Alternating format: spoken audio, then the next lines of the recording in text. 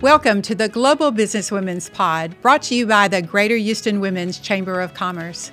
I am Susan Dyson and proud to be the CEO, President, and founder of the Chamber. Please join us for this empowering podcast every Thursday at 6 p.m. My name is Caroline Verot-Moore. I'm the Senior Vice President and Market Executive for Fifth Third Bank here in Houston. I've been in banking for over 20 years. I started my career in New York for a French bank where I was there for 11 years.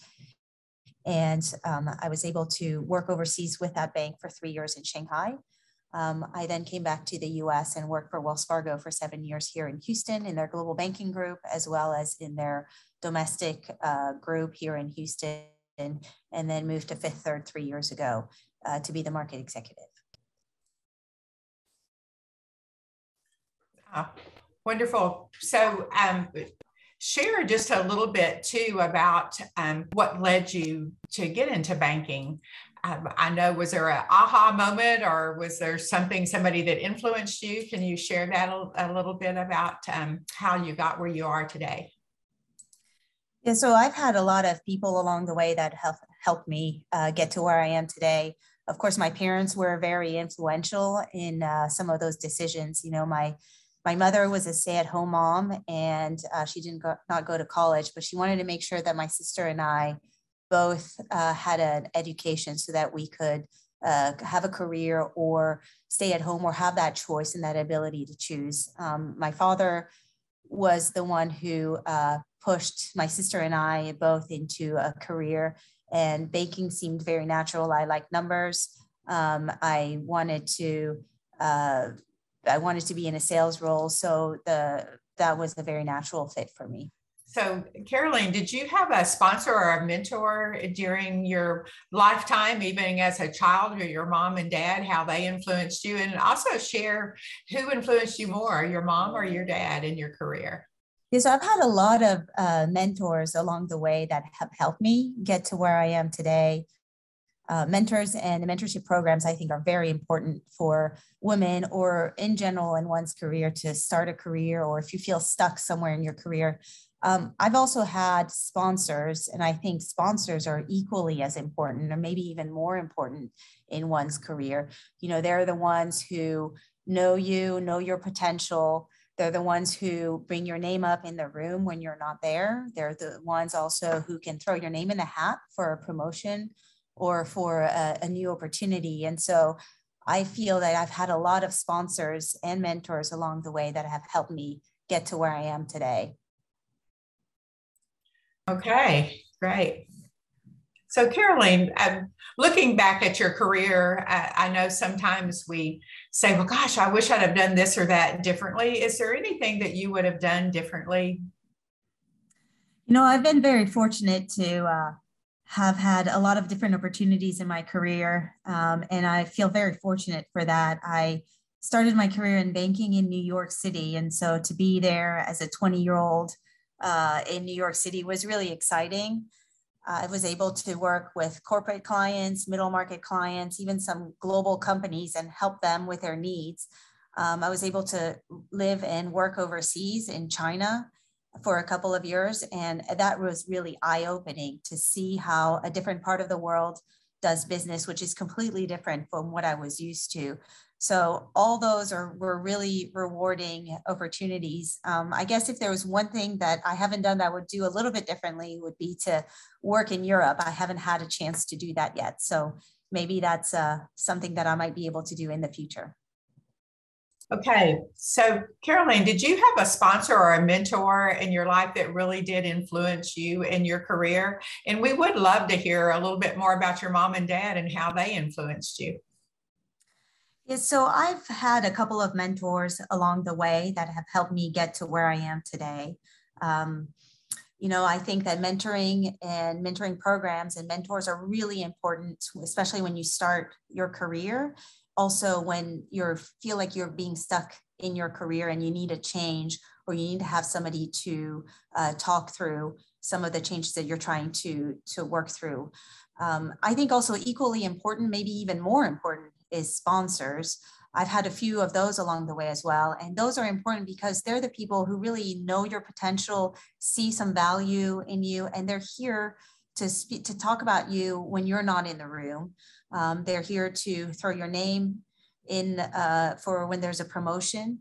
And so I think those are really important people. And I've had a few of those also in my career that have helped me get to where I am today.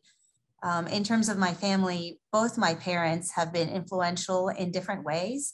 My mother was a stay-at-home mom, and she doesn't have a college degree, but she was really keen on getting my sister and I to follow through with a degree so we would have the choice and some opportunities further in life, whether we wanted to work or stay at home and raise a family.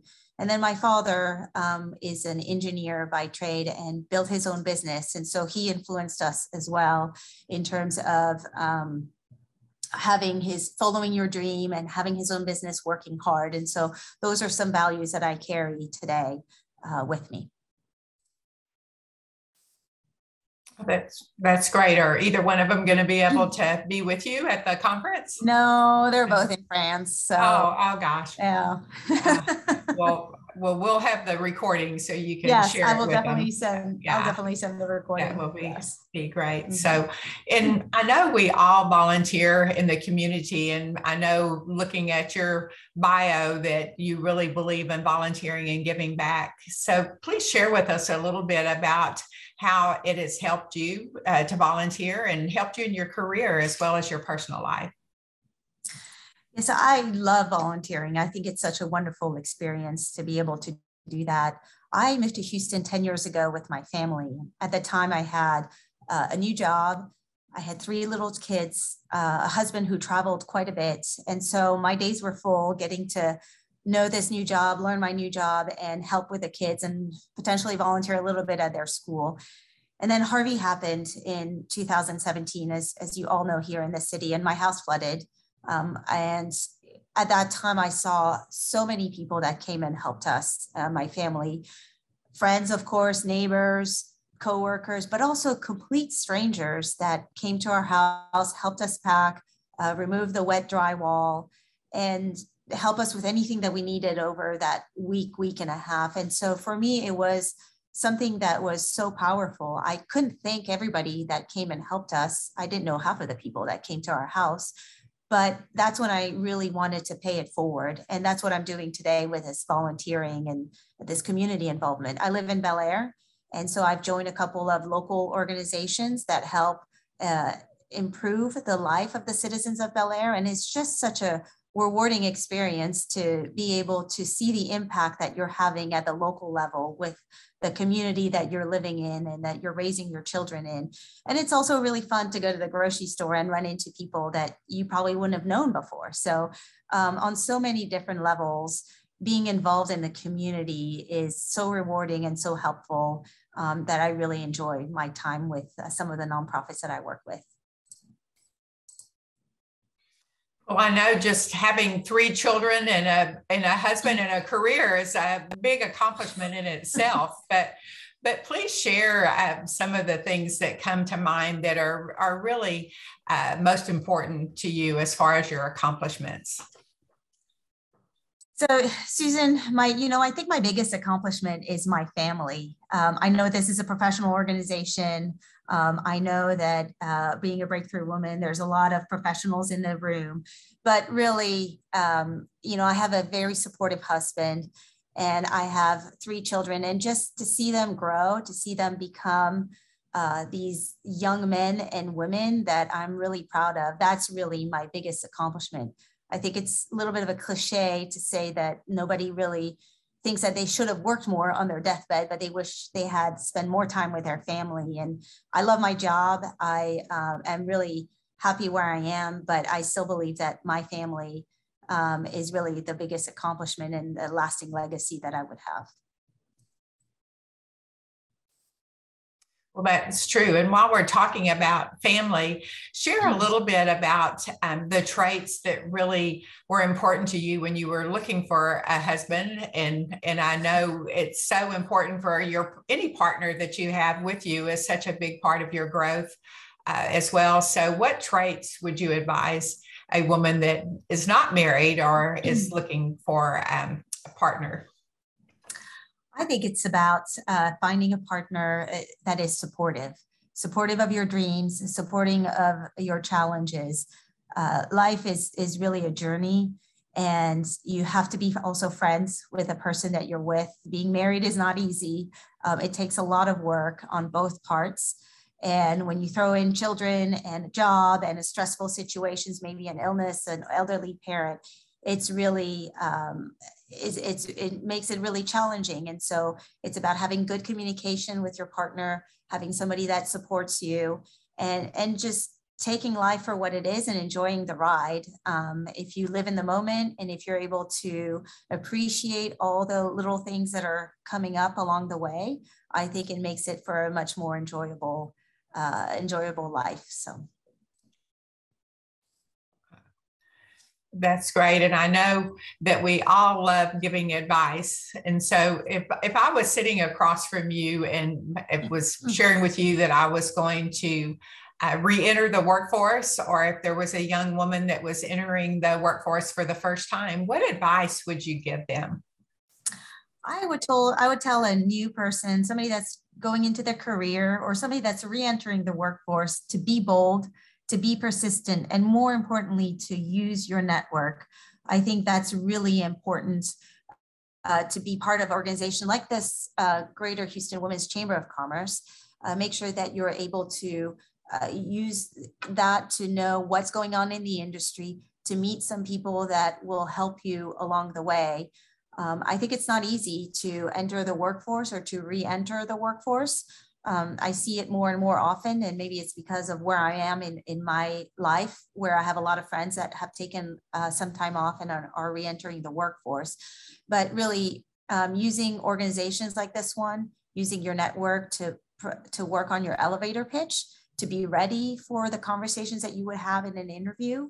And it's just one coffee at a time, one conversation at a time gets you to the next one and the next one, and will get you to your dream job. So it's being persistent, using your network, and not being afraid of asking for that coffee or that next conversation.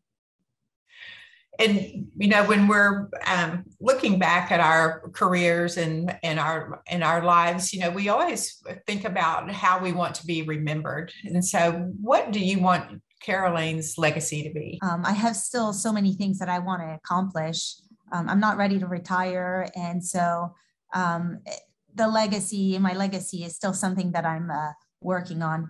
I guess one thing that I would want to be remembered for is how I really enjoy connecting with people. I enjoy connecting with my clients. I enjoy getting to know their business, their issues, their pain points, and how I can help find a solution for them.